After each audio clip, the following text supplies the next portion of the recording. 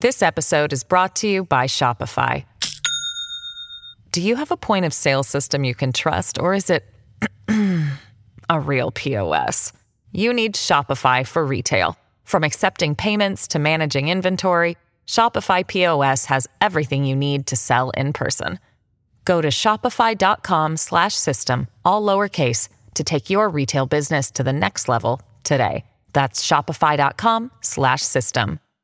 Hello, everybody. This is Marshall Poe. I'm the editor of the New Books Network. NBN listeners like to read books and buy them. So we thought we'd tell you that right now, our friends at Princeton University Press are having a remarkable site-wide sale. You can get 50% off books, including ebooks and audiobooks, with the code 50, F-I-F-T-Y, at checkout until May 31. You can save some real money on Princeton University Press books. I encourage you to go there and check it out.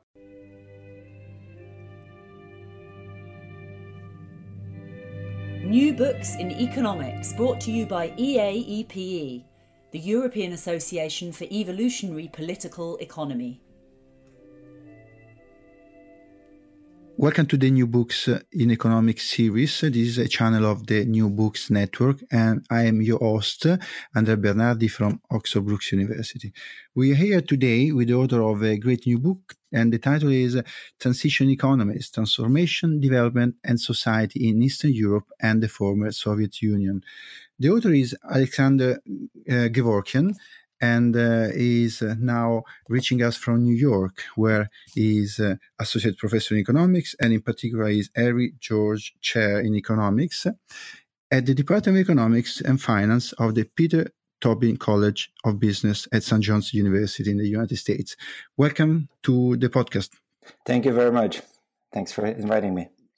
You're welcome. Can you tell us something about your current affiliation, your previous and your background, your education, and how you arrived to write this book? So what is the background of the book? Absolutely. The path is very long. I'll try to keep it very short.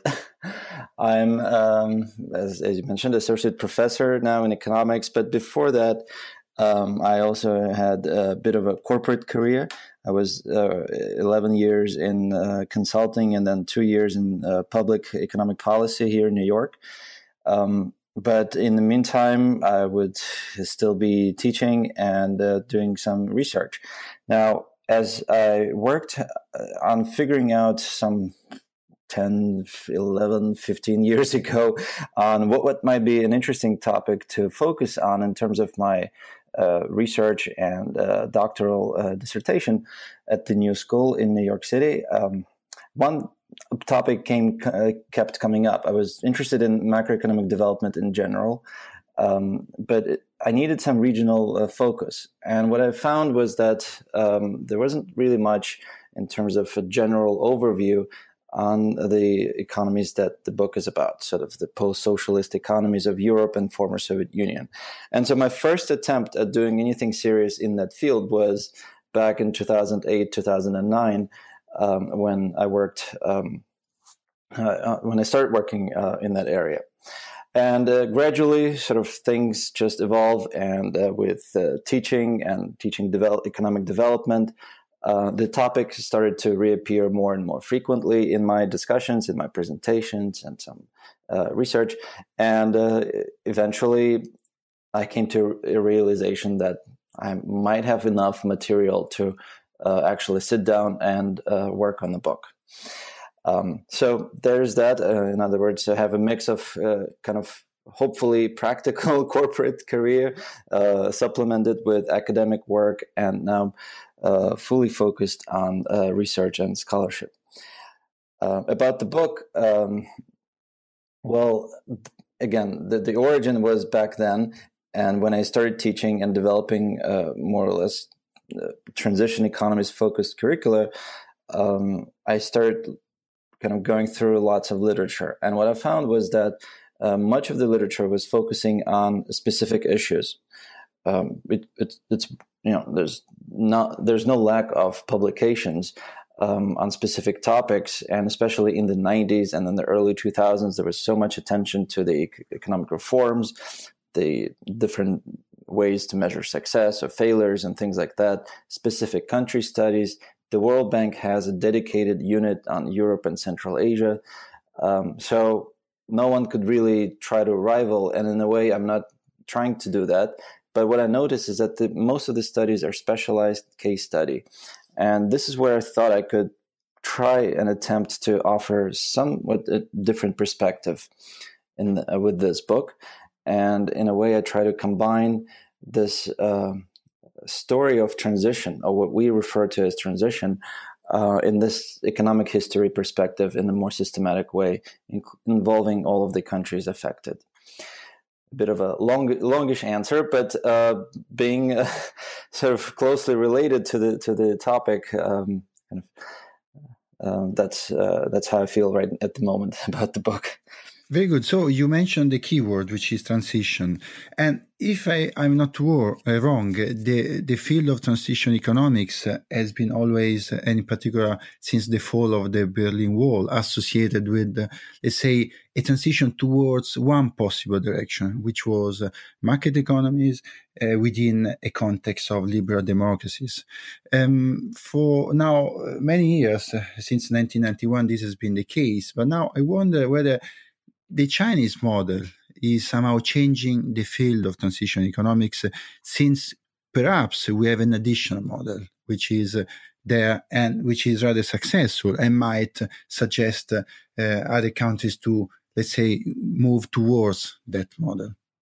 Right. So that's I think, a very apt comparison.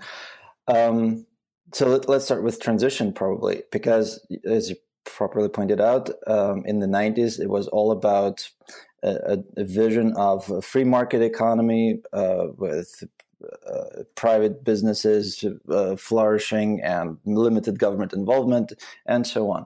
There was a model of success that, at least in the minds of the architects of the reforms, that existed.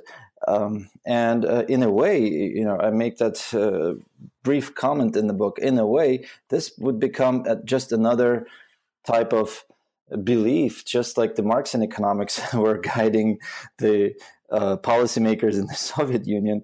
The market economy was guiding in very much with the same much sort of devotion economists of the early 90s. But that's the big question: transition to what? And I raised this in the book, actually. In the first two chapters of the book, which are a bit more methodological, I talk about, well, transition to begin with. How do we define it? Then transition from what? And then transition to where? Or what is the final destination? And what I discovered in the research working on this is that, again, there was a wide range of publications.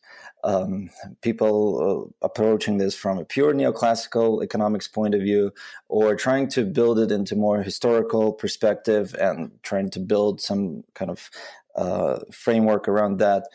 But there was not much agreement other than, well, the economies have to be more open and liberalized. But what that really meant to the societies was not exactly captured. So I talk about that a little bit, and then in comparing to China, that's where I bring in the definitions and the different aspects of this transition.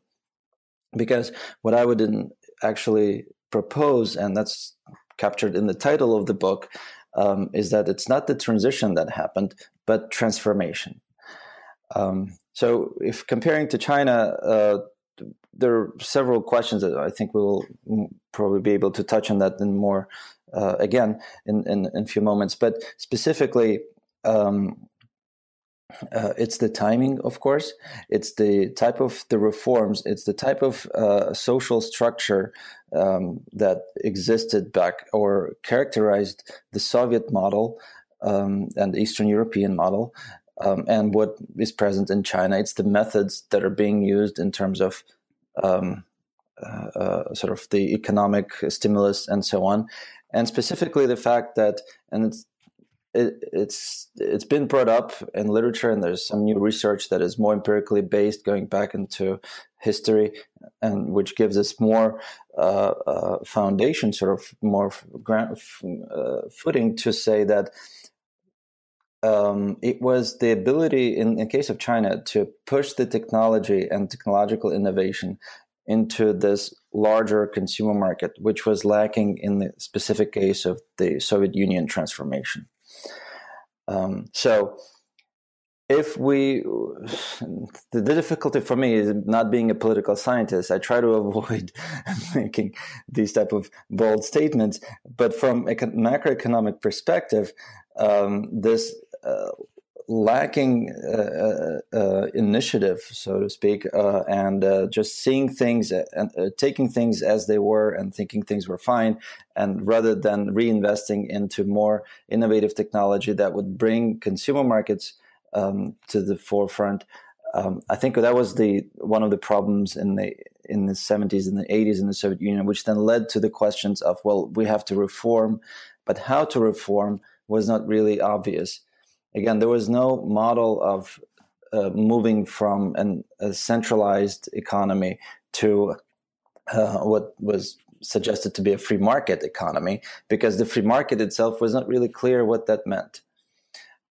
So we have, in the case of the Soviet Union and Eastern Europe in the 90s, we have the sort of the confluence, that's mix-up of political and economic, social and cultural aspects, which I believe are a bit more controlled than if you think about China and this ability to eventually become the global manufacturer, sort of in the case of China.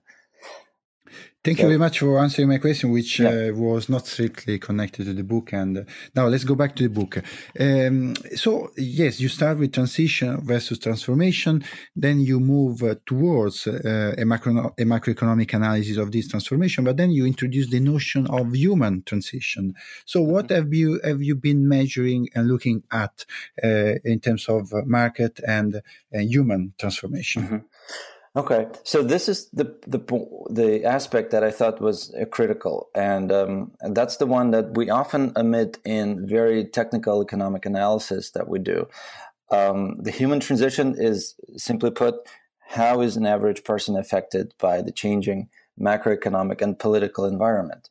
There's a tendency to, of course, generalize, and because we work with statistics, and statistics conceal the sort of the direct effects on individuals or even societies. And so the challenge to me was to figure out how to build it into the overall story, the narrative, and at the same time make it in such a way that it would still be consistent with this whole discussion of economic change. And I think what I tried to do was discuss the situation built towards sort of the understanding of situation of living standards before the 1990s, and then how those started to change after. And there are a couple of ways this could be shown. One was the discussion on the problems of income and wealth inequality. And it's not that we should idealize any previous models or any model whatsoever, but there was a clear objective distinction that in the Soviet compact, so to speak, in this social contract of the time, an average individual had a bit more stability with somewhat government-guaranteed education, minimum health care, and in fact, employment. Now, this should not be taken as a perfect world. Obviously, we have to be very objective. There were a lot of, I shouldn't say nuances, but there were quite a lot of problems with this. But at the same time, on average, it provided by 1970s and 1980s, not to speak about the years before, but by early 1980s, that type of a system provided a more of a stability, predictability. And you have a society that is used to that type of environment, and all of a sudden, within a few hours, right, overnight practically, all of that collapses. Now, there's a good side to that, and there's obviously the bad side to that. The bad side is this moment of transition when the societies were taken from one comfort zone and they were transitioning into somewhere else, which was still unknown. And the state guarantees obviously disappeared.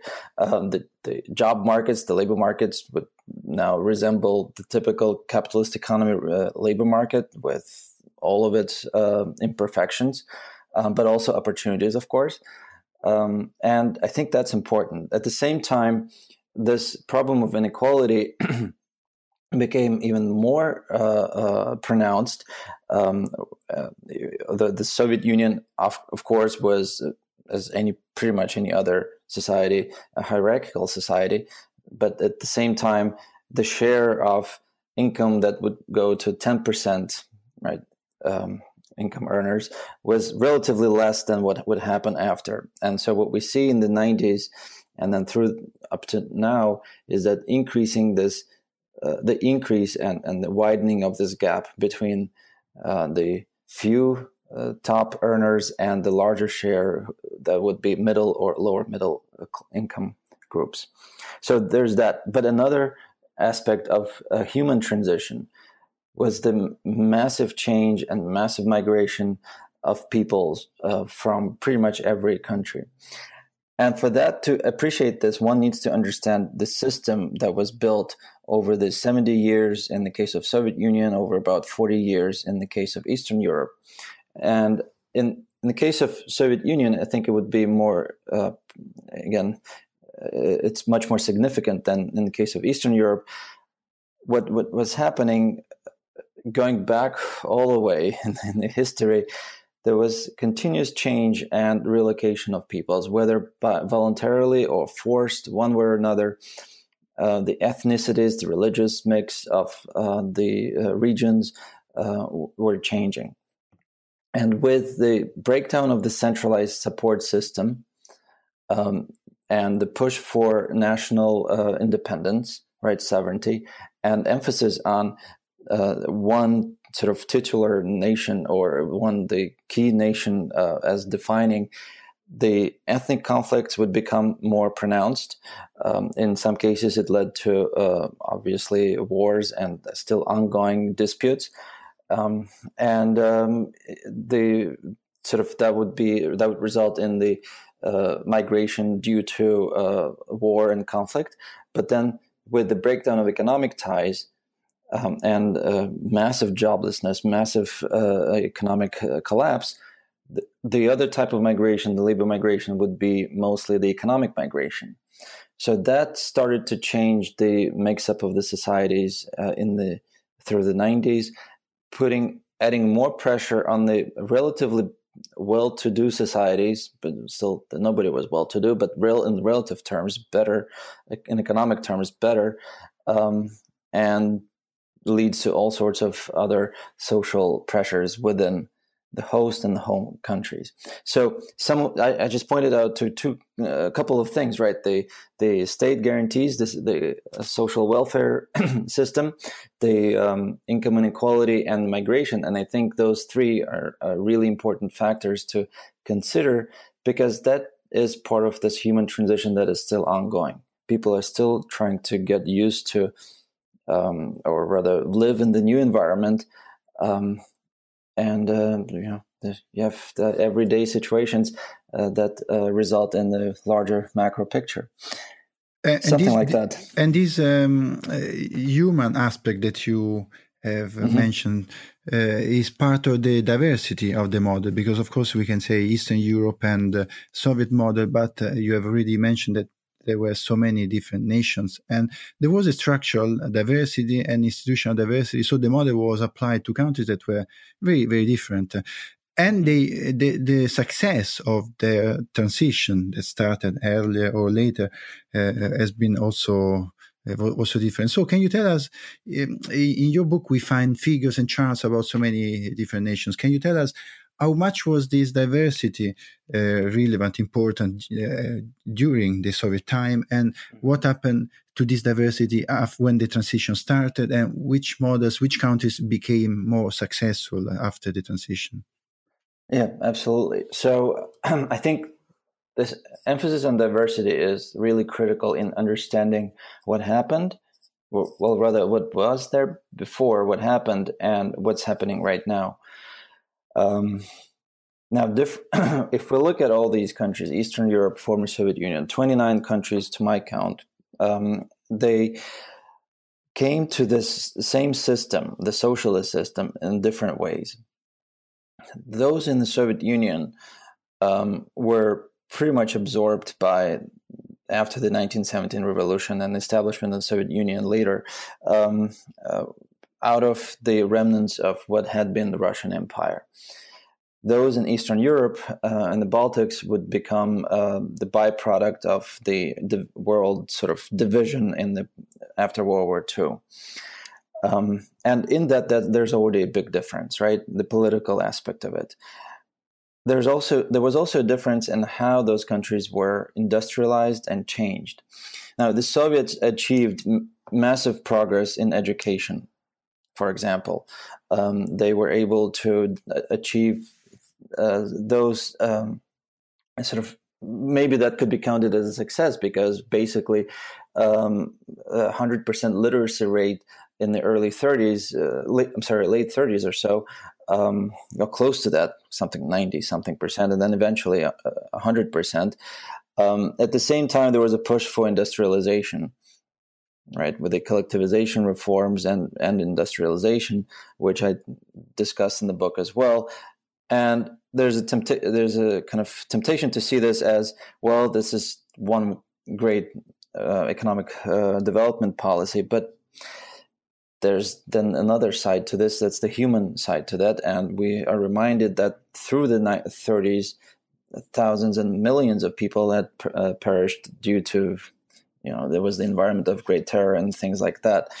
So that left a mark. And by the time the Eastern European economies come into the fold, the same attempt to industrialize is pushed, but it's done in a slightly different way, in a bit more, should we say, mild way, with less so of, in relative terms, with less insistence on nationalization. For example, in Eastern Europe, which is a case very different from what happened in the Soviet Union, but in parts of Eastern Europe, including Poland, much of agricultural sector would remain still in private hands, would still be private. Whereas, as we know, in the Soviet Union, the collectivization reforms resulted in effectively all state-owned collective farms. At the same time, the significant investment in the post-war reconstruction aimed at strengthening Central European, Eastern European economies created some sort of a sense of competition among those economies by 1970s and 1980s. And in some way, there's one could argue that it's that backbone created back then that helped them then later to integrate with European Union supply chain much more successfully than, for example, in the case of the Soviet Union economies. The Soviet Union would remain until the last moment a very much centralized economy, right? Sort of the decisions are made in the center, and there's a big state plan, and that is how pretty much everything is distributed and was produced, with one part, let's say, in any example, even a simple desk, one part being produced in country A and another part in country B, and the whole thing gets assembled in country C, and then it's painted in somewhere else. Very simple example, but that was pretty much the planned system that kept everyone involved and provided jobs guarantees. It was not obviously perfect, because it clearly, as history shows, it was not sustainable. Whereas in Eastern Europe, things were slightly more different, because there was more emphasis with Eastern European economies being able to retain their individuality, especially in national terms, whereas that was not the case in former Soviet Union, where it was all one country.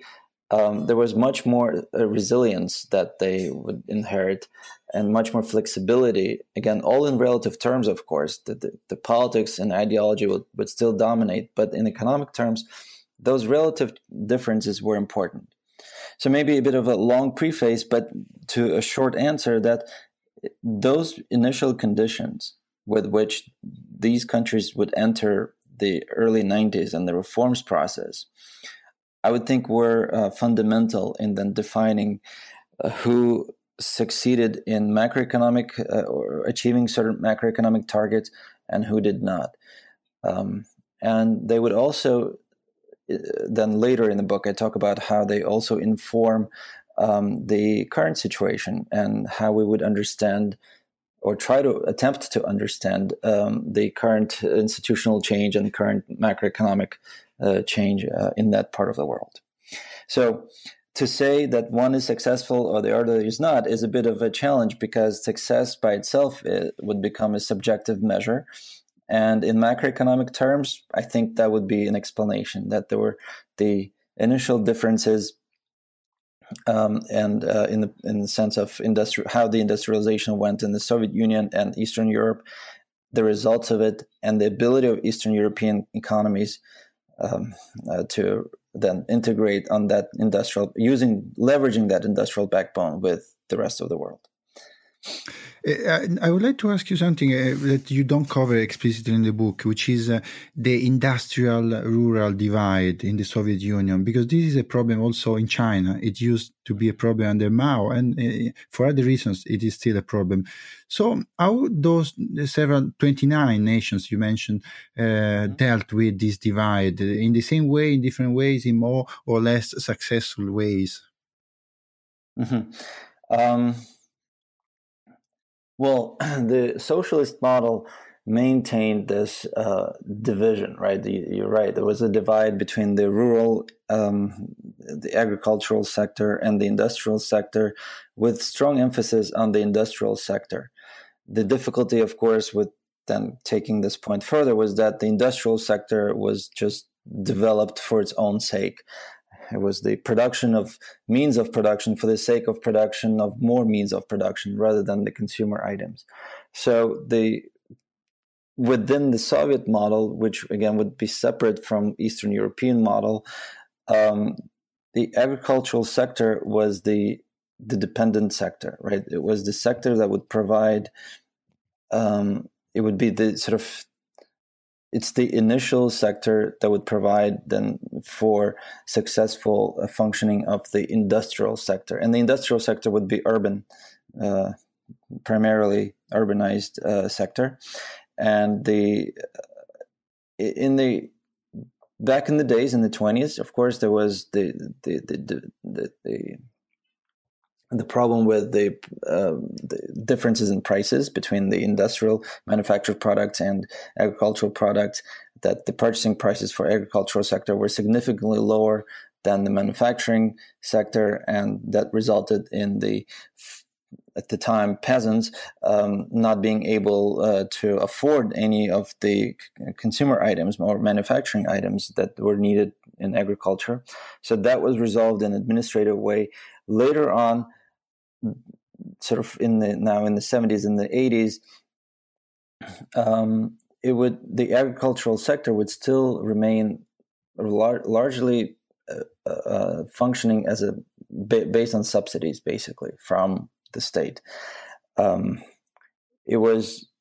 were problems with the efficiency, because again, the main focus for the planners was on the industrial capacity and building up the industrial backbone. In a way, one could say that they followed the sort of the development models that we have and we tried, that were tried elsewhere in the world, again, focusing on import substituting industrialization type of approach. However, it was not because of the agricultural productivity that, for example, we had more, there was a need for workers on the factories, but it was simply because the sector existed on the subsidies. So the differences in living standards were also quite visible. Those in the rural areas obviously had much more limited access to various services, including what I mentioned, the education, healthcare, and so on.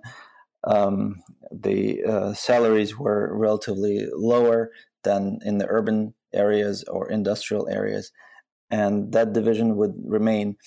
Another problem that existed was the local sort of the system of residency, right? That kept people essentially in the place of their birth, or unless they were appointed after graduating from college to a job, unless they were stationed somewhere, that residency pretty much kept the person assigned to the place. So the mobility, the internal mobility, unless it was somehow sanctioned, was very much constrained.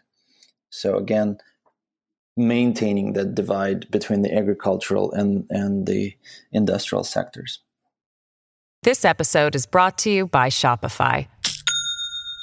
Do you have a point of sale system you can trust, or is it a real POS? You need Shopify for retail. From accepting payments to managing inventory, Shopify POS has everything you need to sell in person.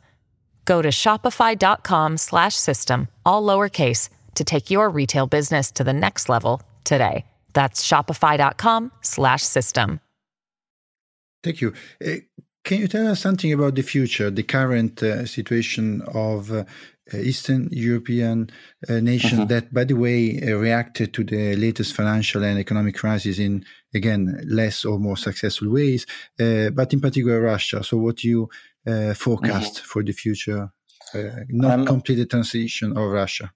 Of course, yeah. So I may give you another long answer, but it goes something like this. The future is always bright.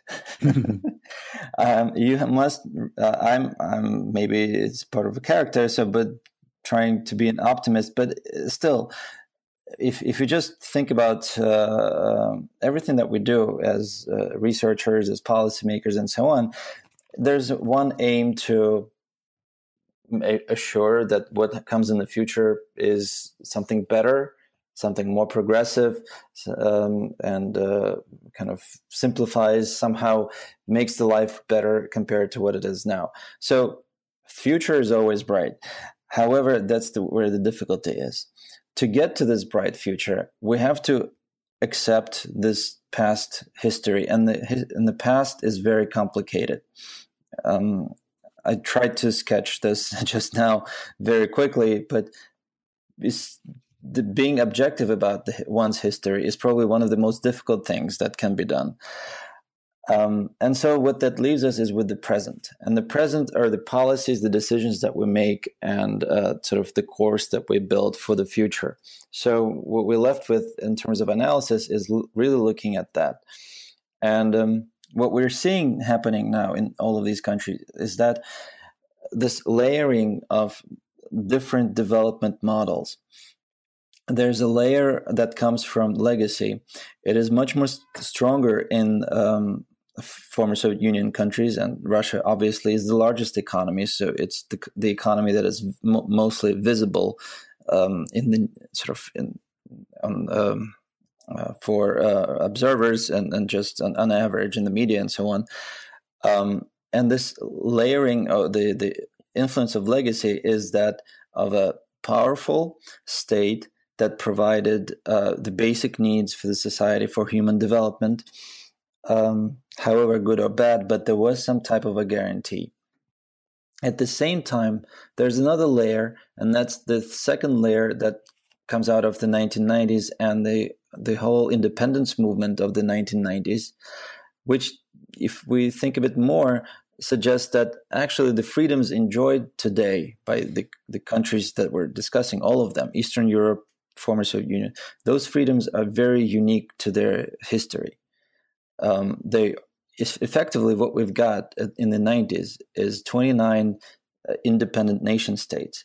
Being part of the Soviet system, in fact, due to migrations and due to the emphasis on national industrial policies and development, in fact, strengthened those countries' self-identification through those decades of being part of the socialist model. So the net result is that they come into the 90s well prepared to be on their own.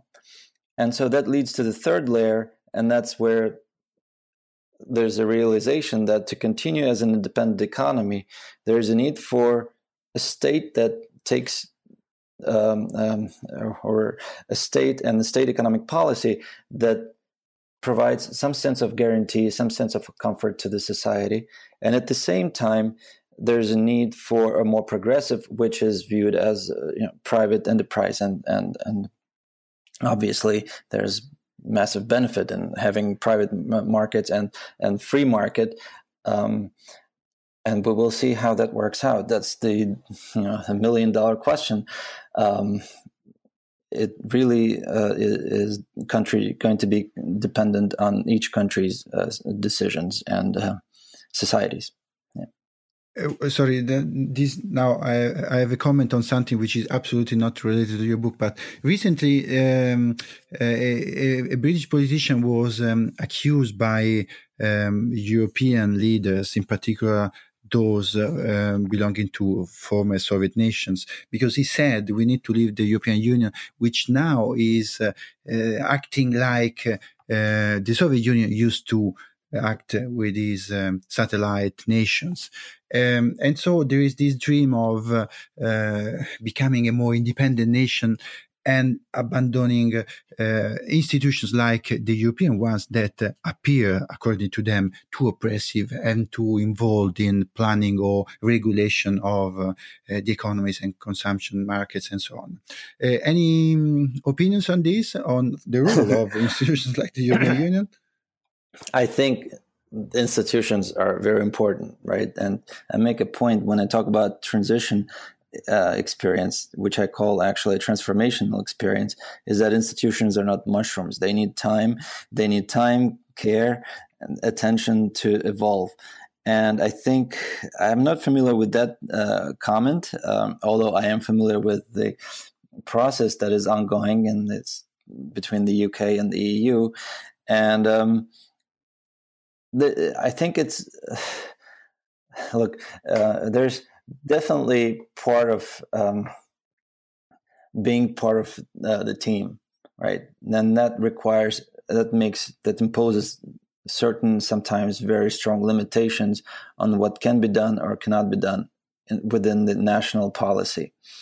And I mean, we see this with the European Unions and the euro, the currency, the limited independence and flexibility for each economy in terms of their monetary policy, right? And the same, obviously, with in politics, again, and not exactly my area, but we should, if with any references to the Soviet Union past, one problem, what I'm finding is that people either idealize it too much as a great thing, or of some sort of a social haven on Earth, or there's the other extreme of being extremely negative towards it. And this is where I'm hoping that that's where I'm trying to inform the public that actually there's, the objective reality is much more complicated. And so just making comparisons with EU being just like the Soviet Union, I'm not really sure that's helpful. The EU does not forcefully collectivize, for example, which was the case of 1920s, right? There are quite significant freedoms within the EU. And at the same time, maybe there is something in common, for example, with what I'm familiar in terms of policies towards support of education and healthcare, those type of things. The Soviet Union had the minimum basics and provided for free to each resident education opportunities, the apprenticeship, the model that is in Germany, sort of the apprenticeship model, or other services, whatever those might be. But so there's a bit of a complicated, rumbled answer. But basically, I think we have to be careful when we start making these type of comparisons. But politicians can get away with many things, I guess. Thank you very much, Alec. By the way, before I ask you about your next projects, I see that you have already published another book with Routledge, and this was published in 2011, Innovative Fiscal Policy and Economic Development in Transition Economies. So what is your next project instead? The next project, I'm interested, despite of everything we just talked about, I'm also interested in the international capital markets, international economy, and how the exchange rates work. So I'm looking at, again, maintaining my regional focus, but looking at how these countries develop in more technical, sort of from a more technical macroeconomic perspective, and specifically through their integration with the global capital markets system. I think it's quite interesting because really there are two globalizers in the world. There's international banking system. If you think about this, the banks pretty much operate the same way everywhere in the world. And the second globalizer is what in the United States they call soccer. In Europe, they call football. But more seriously, it's about how this flow of international capital may have any influence on countries' development and access to credit, being able to control or not to control domestic currency values and domestic credit flow may have an influence on development in a broader sense. That in the past, I've also looked at, and I'm still curious because this topic seems to be coming up. I'm also curious in maybe continuing work on the topic of labor migration. One model that I suggested some time ago was that, especially in the former Soviet Union case, I mentioned this in the remarks earlier, there's a presence of established old communities of different ethnicities which still feel strong affiliation with their historical homelands, wherever those might be. And the migrants, labor migrants coming to the host country from those homelands may have an opportunity to connect with this old diaspora, so to speak. And that could be a more meaningful and less painful way of streamlining migration policy. And I think that's an important factor in Europe right now, and Eastern Europe and former Soviet Union, which relieves the pressure of the societies that are affected. So my interests abroad, but really within the theme of economic development and connecting it with economic history, because I don't think we can be talking seriously about anything without keeping in mind the history that comes with each country case. Thank you very much, and good luck with your current project. We spoke with Alexander Gevorkyan. He is Associate Professor of Economics at St. John's University in the United States. We spoke about his book, just published in 2018 by Routledge. The book is Transition Economies, Transformation, Development, and Society in Eastern Europe and the former Soviet Union. Thank you very much. Thank you very much.